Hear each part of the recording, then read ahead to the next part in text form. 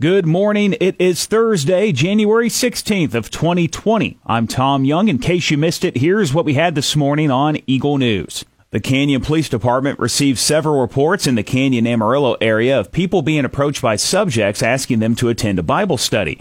Rumors spread quickly that this was a possible sex trafficking scheme, and Tuesday night Canyon officers were able to identify two of the subjects who were part of the group. After further investigation, it was found that they are part of a religious group trying to recruit new members and spread their message. As of right now, there have not been any reports of sex trafficking incidents taking place, just reports of people approaching them in an unorthodox way. The city of Amarillo and citizens of San Jacinto are working hard to make improvements to their neighborhood. Last night was the fifth and final meeting of the neighborhood's plan process, and it is now finalized. The San Jacinto Neighborhood Redevelopment Plan will target housing, businesses on 6th Street, and safety. City officials and the citizens of the area believe reducing crime and fixing housing issues will attract more residents to the area. The first steps will be a safety task force that involves residents, business owners, and the Amarillo Police Department and other city departments to solve this challenge. New team members and equipment are coming to the Amarillo Police Department's bomb squad. For the first time in the history of the squad, a female officer will join the ranks, and new bomb suits are on the way. As for the equipment, the normal lifespan of a bomb suit is between 7 to 10 years, but the two that the APD have are 14 and 19 years old, well beyond their expected lifespan.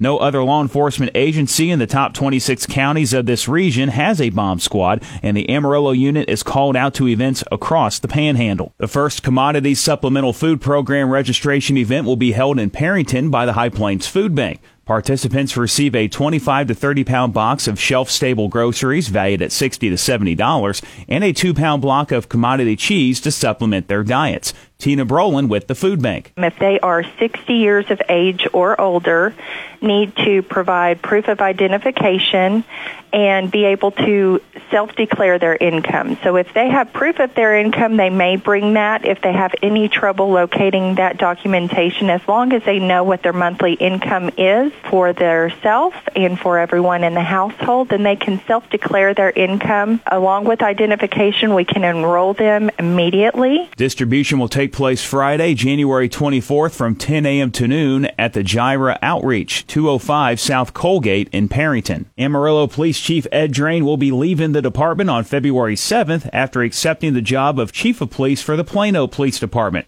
Our newsroom had a chance to chat with Chief Drain on his reason for departure. As I explained to the employees at the police department, the reason that I'm leaving Amarillo has nothing to do with Amarillo at all. I love my job at the Amarillo Police Department.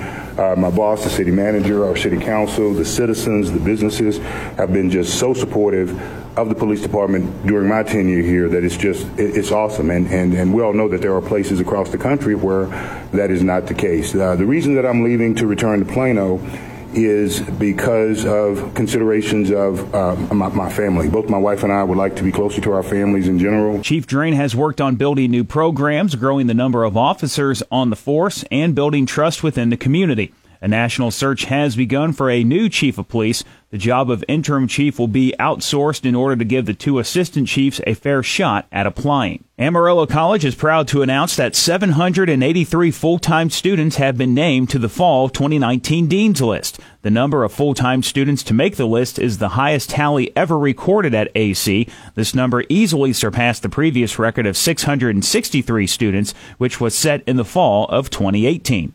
Two high schools in Amarillo will play host for the boys and girls wrestling state duels this week. The 5A and 6A girls will be competing at Caprock High School on Friday with weigh-ins starting at 7 a.m. Boys matches will take place on Saturday, 6A at Caprock and 5A boys going to be held at Randall High School. The Saturday matches will start at 8:30 a.m. The reigning Texas League champion Amarillo Saw Poodles will host stadium tours of Hodgetown in 2020. Tours will be conducted on Tuesdays and Thursdays at 12 p.m. and include all hospitality areas, but groups of 10 or more can reserve an alternate day or time slot with advance notice. Tickets can be purchased for $5 each, and for groups of 10 or more, $3 each. For more information, fans can call Zach McGrath at 806-803-9545. Time for a Hunter and Kalinka traffic update. Expect various lane closures on I-27 and I-40 as the city of Amarillo works on illumination on both the center median and the right shoulders of the freeway. TxDOT crews also will be cleaning the shoulder areas in some of those setups. And at Sonse Road, expect southbound lane closures between Amarillo Boulevard and I-40 for edge work repair. I'm Tom Young. That's your In Case You Missed It Eagle News Update. I'll be back with you again tomorrow morning, bright and early, 5:30 with the Eagle Morning Show on 100.9 The Eagle.